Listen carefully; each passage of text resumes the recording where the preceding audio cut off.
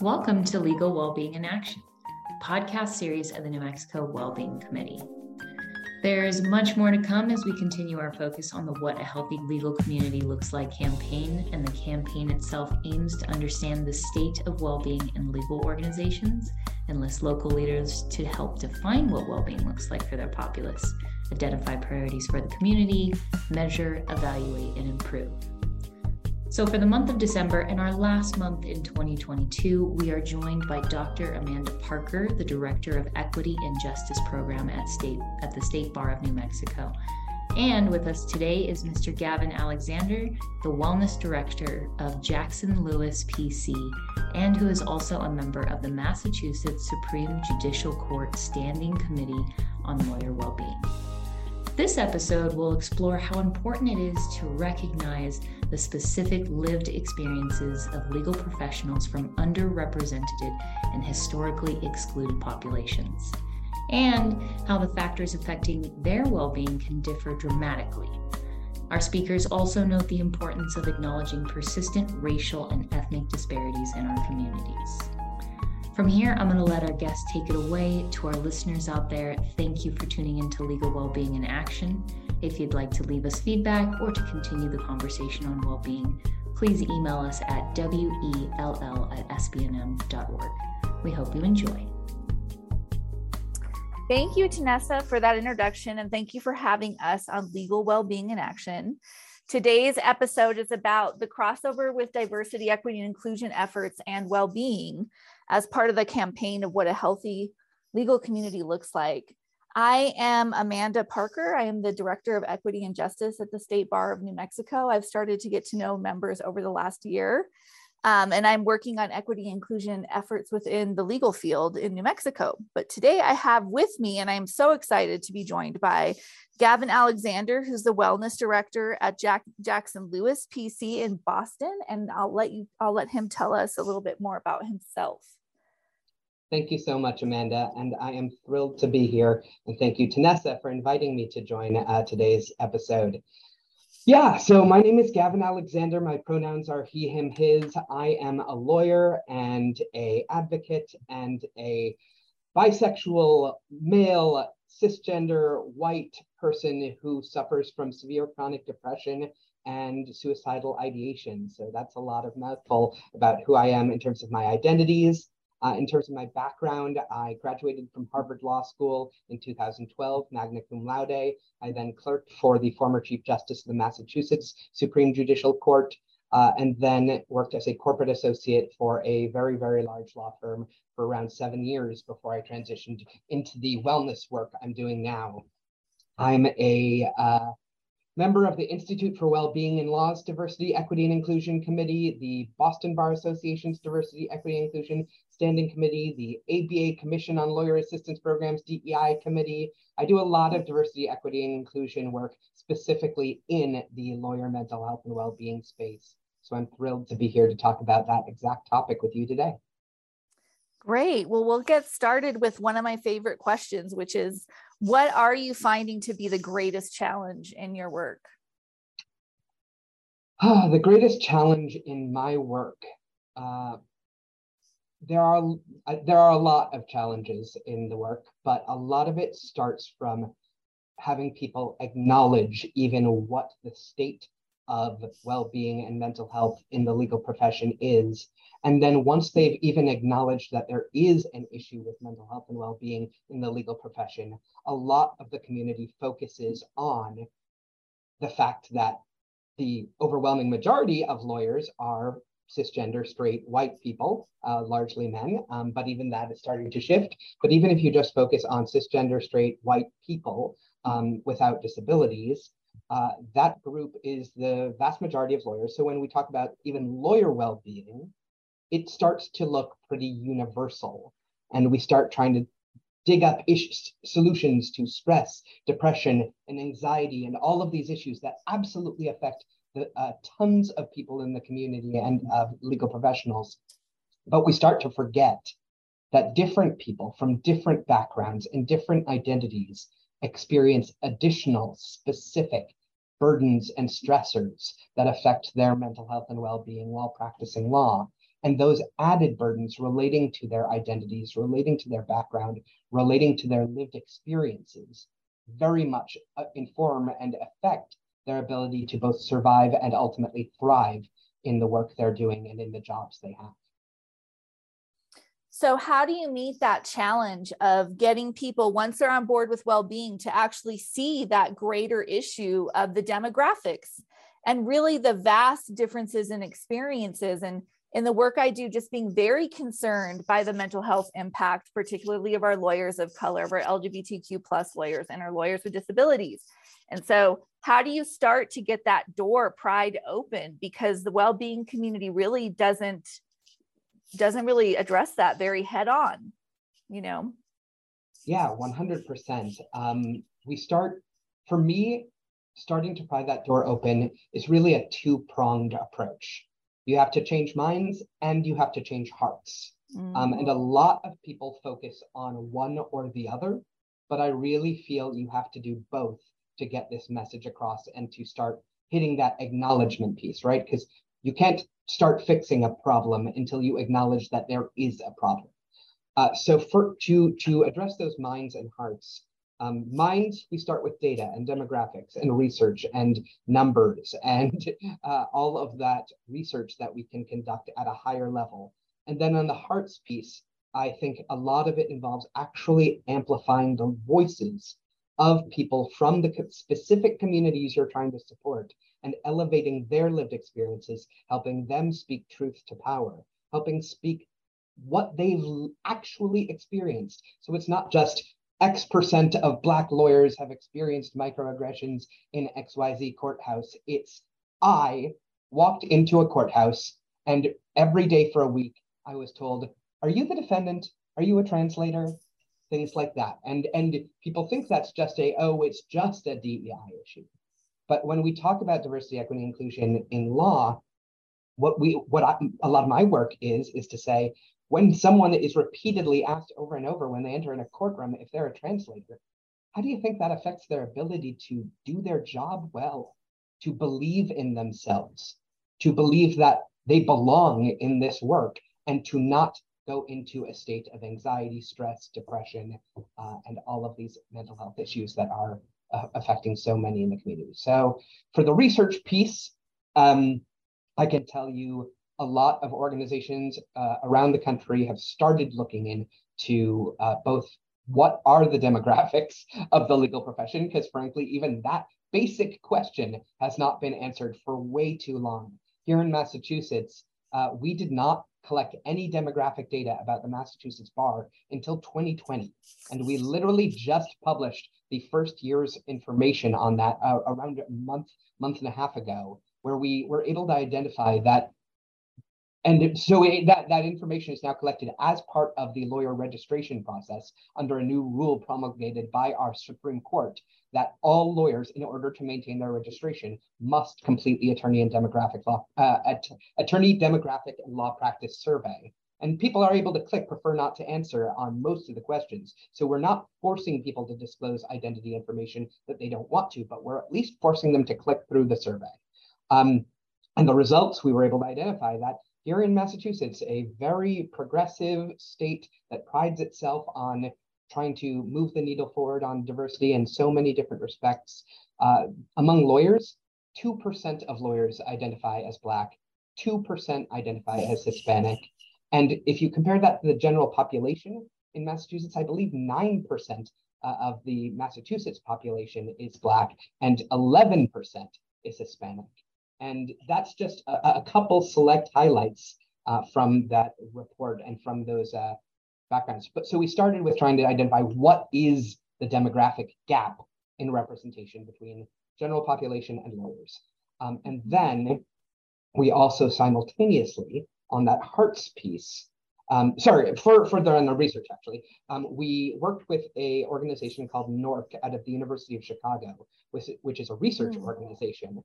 And they helped us design, and they helped Lawyers Concerned for Lawyers of Massachusetts. So the Lawyer Assistance Program here in Massachusetts worked with the Massachusetts Supreme Judicial Court Standing Committee on Lawyer Wellbeing. I should have started with that. I'm a member of the Massachusetts Supreme Judicial Court Standing Committee on Lawyer Wellbeing, and I was their fellow for 2 years. But so the Lawyer Assistant Program worked with the Standing Committee and NORC to develop a survey that also went out to all lawyers voluntarily, not mandatory, to assess well-being of the legal profession. And we did so, and we asked those same demographic questions again, so we could ask and track, like, what was the well-being differentiators between differing demographic populations. And the results of that research are likely going to be coming out early next year. But I can tell you, as you'd expect, mental health and well-being is worse among lawyers from underrepresented communities here in Massachusetts than it is for those in overrepresented communities. So that was that research piece. And on that hearts piece and lived experience piece, I mean, I started this work by telling my own story. That's how I got into lawyer mental health and well-being. I'm not just a lawyer who graduated near the top of my class from Harvard Law School and went on to all these big fancy titles on my resume. I tried to kill myself in 2016. And I talk about that openly and honestly now. And the story there is really that I felt comfortable enough to come out as bisexual when I was 16. I didn't feel comfortable enough to tell anyone I was suffering from symptoms that I believed were depression until I was 30. Wow. And so I didn't get any help or treatment or care of any kind until it was way too late for me and I attempted to end my own life. So that's my story, and I'm a bisexual. But nevertheless, I'm also incredibly privileged as a cisgender white man. So if that was my experience, once I started telling my story, others started telling me their stories. Because I was so open and authentic about what I'd been through, people started telling me what they'd been through. And I started hearing predominantly from lawyers from underrepresented groups about what they were going through and what they had experienced.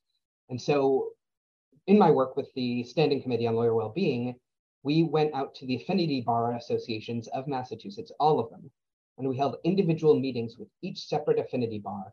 And the meetings were led by the leadership of that affinity bar, not by us. We were just there to listen. And we said, tell us what you're experiencing. Tell us what it's like to be a lawyer from your community in Massachusetts in 2020. And we released the results of that report in early 2021. But it was a report summarizing the affinity bar town hall meetings. And it just showed the hearts piece. It was not data. It was 120 lawyers telling their stories, telling what actually happened to them on a day-to-day basis while practicing law. And that, combined with the research, was able to get us a lot of traction here in Massachusetts among the judiciary, among the legislature, among the regulatory agencies, and among the legal employers themselves to finally say, oh, I guess it's still really bad here.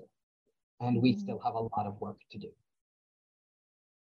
Yeah, I mean, thank you for sharing the power of that story and really insisting that there be spaces where people can tell the truth about their lives. And that's part of, to me, the health of a community is being truth-telling, right? And I think too, even just the burden of, taking 15 extra years to be honest about your mental state, which could have just led to a loss, a terrible loss.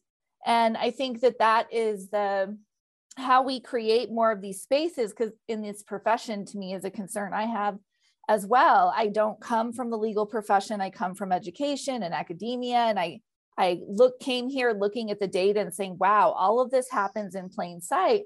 But even just culturally as a lawyer, there's this idea of stoicism and working and being a workhorse and carrying the trauma and carrying the burden and all these other kinds of things and success at all costs. And how do we change that culture? And I mean, you're right.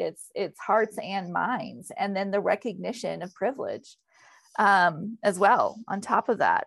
And so that kind of gets into one of the things I wanted to talk about, because we are two white people here talking about doing DEI work. And there is a place, it's always something I'm navigating and questioning and thinking about.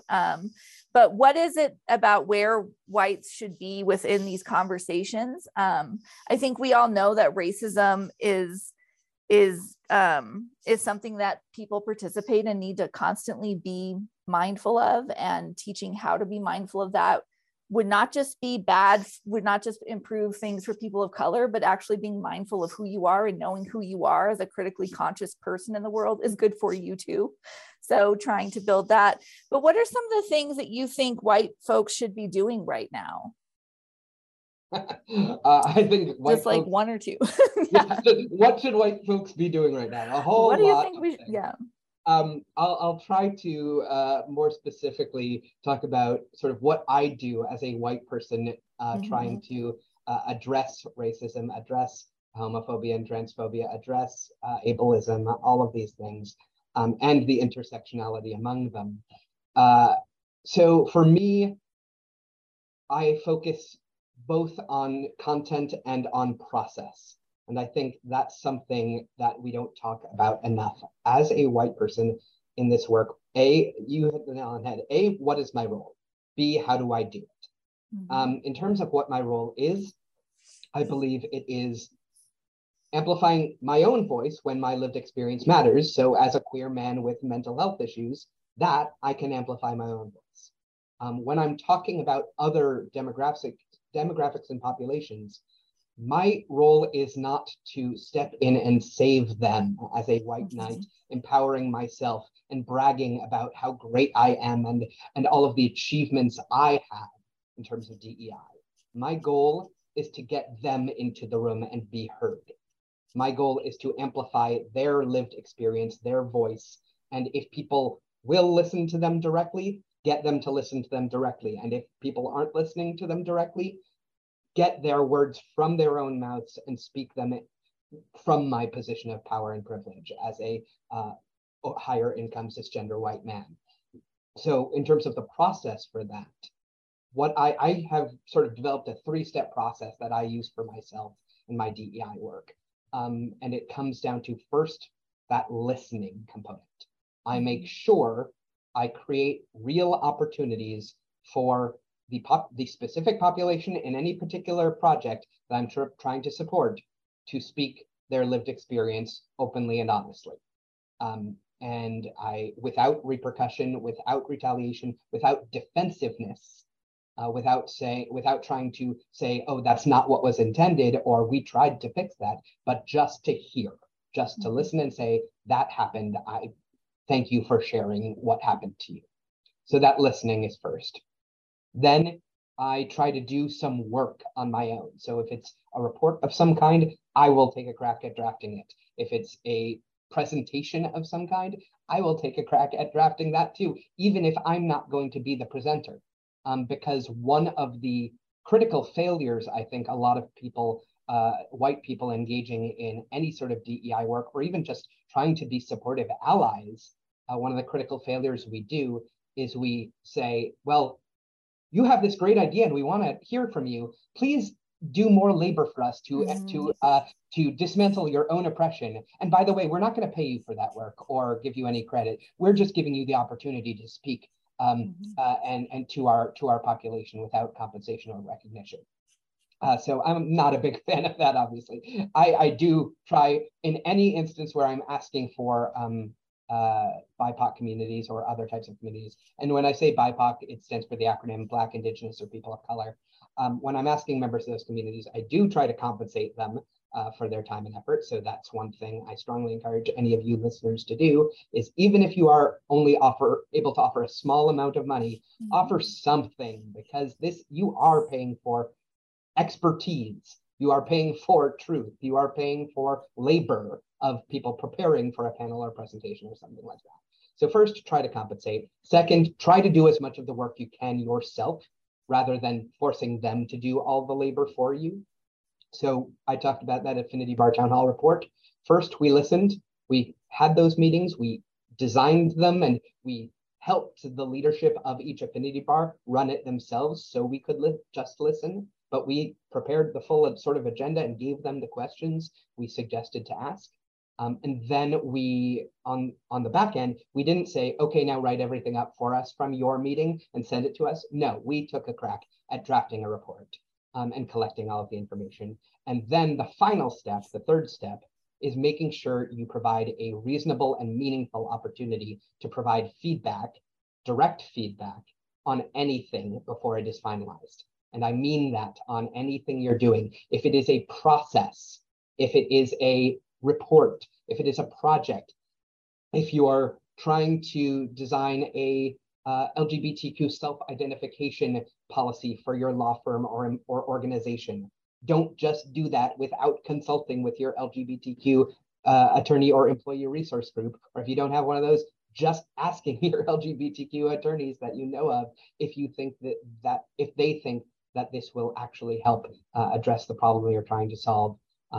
Let their voices be heard. There's a popular statement in the ableism and disabled community, the work addressing ableism, that says, not about us without us, which that's really at the end of the day, before anything is finalized, you want to make sure that actual population you're trying to support is bought in and agrees with what you're trying to do. So that's sort of my 3-step process as a white man for doing what I can. Yeah, thank you for sharing that. That's the different ways in which of definitely bringing people in, of amplifying voices. Yeah, it's a lot. I think one of the things that happened after 2020 is that with the reckoning and the renewed interest is that a lot of people did not know how to not lead in these spaces. And so there were workplaces where people had been, doing this work quietly, organizing at their workplace quietly. And then suddenly leadership that was white comes in and says, I'm going to start a diversity committee. Yep. As though that had not been going on for a long time. And I think it just takes a long time to unlearn that you're not going to be in charge of all of these different spaces. And there are spaces where absolutely white leadership is needed in race spaces, but also spaces where of really learning that you can't take those dominant traits into this work. And form genuine relationships with people of color. So talking about it, I think it's just we don't talk about it enough. Before you move on, just something you just said, just really, I want to highlight, which is sort of being in spaces with, or establishing relationships with people from different backgrounds from yourself. One of the things that I do, and I cannot encourage this more emphatically, is try to go to events and be in spaces where white people are the minority. Like, do that as often as you can. I am myself personally a dues-paying member of every single Massachusetts Affinity Bar Association. And I go to events for the Black Lawyers Association, the Hispanic Lawyers Association. I'm going to the South Asian Bar Association's gala on Saturday night.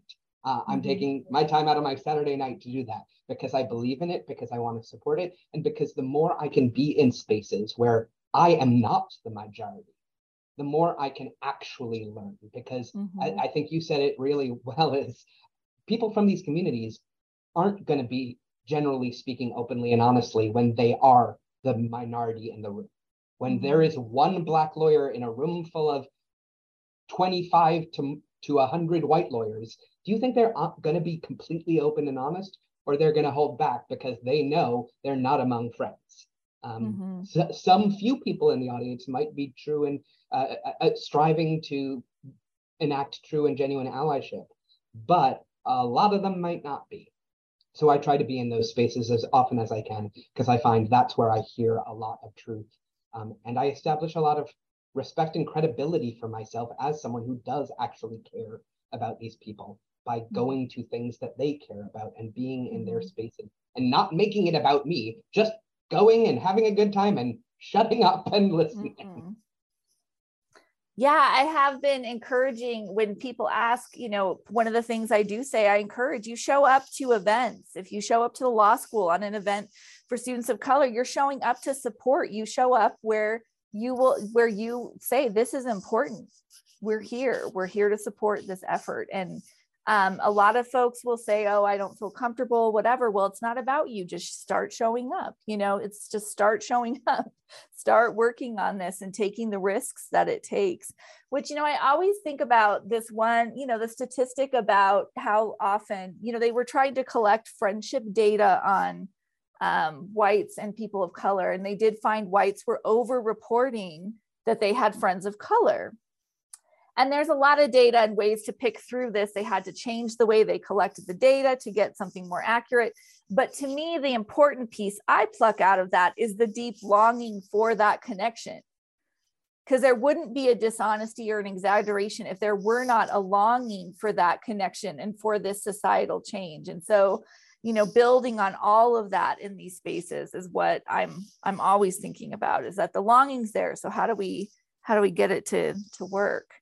If you ever are nervous about going into one of these spaces because you feel like you might be intruding or something, just ask ahead of time. Mm-hmm. Reach out to one of the organizers and say, hey, is this really meant to be a space only for people of that community? Or would you welcome someone like me to show up and just attend and be part of the community? They'll tell you honestly. Yeah, absolutely. Absolutely. Yeah. The simple action of asking can get us a lot of different information, right? So other things I wanted to think about, there's so much I wanted to talk about with you, but I was thinking, so what do you think, because we're talking about all these different settings, what do you think that law firms themselves are getting right or wrong on their new actions on DEI? So yeah, totally. And I should have said this at the beginning, but I'll say it now. I am speaking today on my own behalf, and not on behalf of my firm, Jackson Lewis, or on behalf of the Massachusetts Supreme Judicial Court Standing Committee on Lawyer Wellbeing. So especially when I talk about what law firms are doing right and wrong when it comes to DEI, these are my own views and opinions and not anyone else's. I think a lot of law firms are heavily over-focused on the D in DEI. Yes. Oh, yes. Diversity, equity, and inclusion. And law firms tout how great they are at diversity, equity, and inclusion solely by focusing on what is their percentage of lawyers who come from underrepresented communities. First off, there are a lot of issues with that data overall to begin with. First is, what are they calling a diverse lawyer, quote unquote? Are they including straight, cisgender, fully abled white women in that calculation? Yes, that population is underrepresented and has been historically marginalized for a really long time. But if you're trying to convince the Black population, a Black law student, to come to your firm, I'm not sure how materially relevant it is that you have a whole bunch of white women in leadership roles. So focusing solely on the data, if you just say, we are 40-something% lawyers from underrepresented communities, breaking up that data, disaggregating it is really, really important, because at that point, you're able to see what are your actual gaps. Do you have tons? Have you done a great job at advertising and promoting Black leadership, but do you have no one from the Hispanic or LGBTQ communities? Really acknowledging, so even if you're just looking at the diversity, disaggregating data, disaggregating those populations is really important, or even just being very specific about what you're including when you calculate those numbers. Second, going beyond those numbers, I mean, you can slice it up a whole bunch of different ways. A lot of firms are doing great on recruiting, terrible at retention, and even worse at promotion. To partnership, to equity partnership, to leadership roles. Last I heard, which was this year, fewer than 1% of equity partners at law firms in the United States are Black women. That's a really problematic statistic from a diversity standpoint. But going back to D is, for me, I view diversity as the outcome, not the starting point. If you create a law firm environment that is truly equitable and inclusive, diversity will solve for itself because people will want to come and want to stay.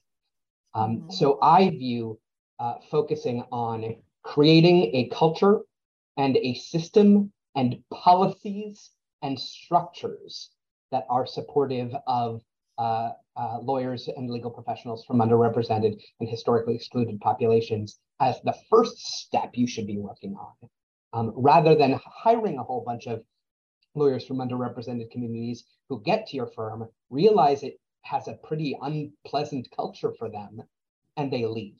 And frankly, you've done them even more harm than you might have done by not hiring them to begin with, because they started and maybe it was their first law job and they experienced a significant amount of bias, and now they don't want to practice at all ever again.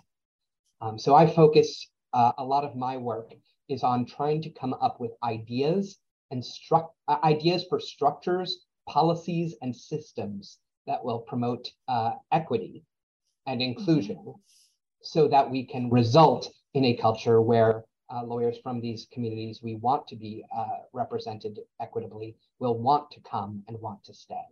I know so part of my work with the Massachusetts Supreme Judicial Court Standing Committee on Lawyer Wellbeing is we've gathered 4 working groups together over the course of the past year to design 4 of these lists of these concrete structural ideas to improve the well-being of lawyers from these communities in different sectors. So we'll have a list of ideas for large firms, a list of ideas for small and medium-sized firms, a list of ideas for public sector lawyers, and a list of ideas for private in-house counsel. Because each of those sectors has different levers of power, different structures to employ, different carrots and sticks, and incentives and disincentives. And we'll hopefully be publishing those earlier next year. But the goal with those ideas is not to say, have an anti-bias training every once in a while. Train your recruiters once a year on implicit bias. No, that's not working, right? No. That has been in the works for a long time, and we are not at the results we need. And so what we're thinking through with these ideas are really structural: compensation systems, hiring policies, reporting. How do you encourage, and what are the policies and processes for reporting an incident of bias or racism or discrimination that happened at your firm, and how are those policies enforced? Really thinking through, how do you create a system and structure that protects this community from harm? And the US Surgeon General actually last week or the week before issued a new framework for mental health and well-being in the workplace. And one of the top issues was protection from harm. So when we talk about well-being, we're not just talking about yoga and mindfulness. We're talking about what systems and structures are in place to protect your employees, your lawyers, your associates, your partners, your paralegals, your legal secretaries. How do you protect them from harm? And specifically in the context of this conversation, how do you protect them from the harm that they may experience as a result of their identity or other underrepresented status? Yeah, I think that is the idea of the harm that is involved, which isn't, there's so much focus on intention, especially when we do implicit or unconscious bias trainings, which I do not do those. They are not effective in most settings, and actually kind of normalize your biases to say, oh, you didn't know. But I could go on about that forever, because I'm in the race field and we've never used that framework very much to talk about structural issues. And so to see it really take hold in the legal field has been discouraging to me. Because it has a stranglehold. And so usually it kind of indicates there's not enough knowledge or background about the issue to understand why that's a problematic thing. But the other thing is the focus is on intention. And so you're training people to focus on their intention in interactions and not the impact. When we talk about the harm leads to suffering, to pain, to the end result, the threats to well-being that we are talking about. And so that's another thing I think about as I educate within this field, is really trying to change that conversation to, okay, let's talk about structural racism and homophobia and sexism and transphobia, the structures, the laws that set these things up, how people internalize them. But to the idea of unconscious is kind of I don't know. So anyway, different track, but yeah, go ahead. I agree with you generally. I think one of the key lessons for anyone trying to engage in active allyship is the fundamental lesson is impact over intent. Yes. It does not matter whether you meant to be racist. It literally doesn't. And I talk about this somewhat frequently. Like, all of us are engaging in racism. Like, you ask what white people can do. We are all participating in a system that inherently benefits us over others. And that is true, just as much true of lawyers and law students as it is for any other community, if not more so. When you look at the demographics of law students coming into the profession and law students passing the bar and passing the character and fitness exam and all of these issues. So when you talk about impact, you're focusing on the person you're actually trying to support. I started this with talking about the Affinity Bar Town Hall report.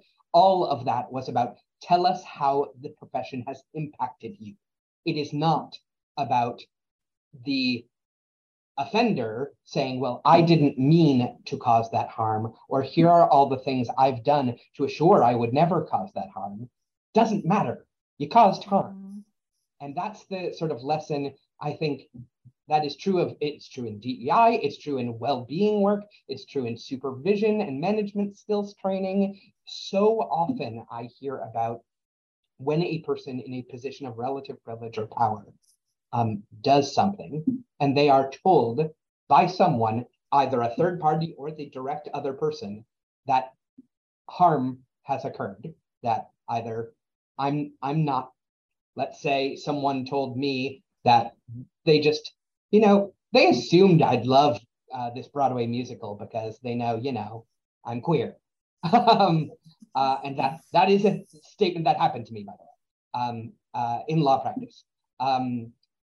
And I was just like, oh, great, you're definitely a partner I want to work with again. And I told them, I was like, hey, I'm actually a little bit offended by that. You're assuming something about a completely irrelevant trait about my interests and passions just based on something you know about my sexuality. And the person was like, well, oh, that's not what I meant. That's not what I meant. Mm-hmm. And sure, I did actually know that's not what he meant. He did not mean to say all queers like musicals and now I'm reducing your entire identity to this one sexual orientation demographic I know about you. But that is what he did. And so that's sort of the ultimate lesson again is it does not matter. I say things that cause harm. I'm an active DEI practitioner. I strive to be a good ally every single day, but there are things I say that cause people harm. It is entirely possible I've said something on this podcast episode today that has caused someone harm. And if I were told that that was the case, my response would be, I'm sorry. I will work on that. I will try not to do it again, and leave it at that, right? Another key component, and I think we're going to talk about this a little bit, is when you're called out as causing harm, how do you not make it about yourself? Mm-hmm. So I don't know if you want to talk about that. Yeah, I mean, I think that that's a great thing to think about of how do we account for past harm? How do we hold ourselves accountable, or how do we know when we've been told we've done something wrong? Not just take responsibility, but then also re-engage, because people will just go away, right? They won't come back if they're told the truth, and they go this way.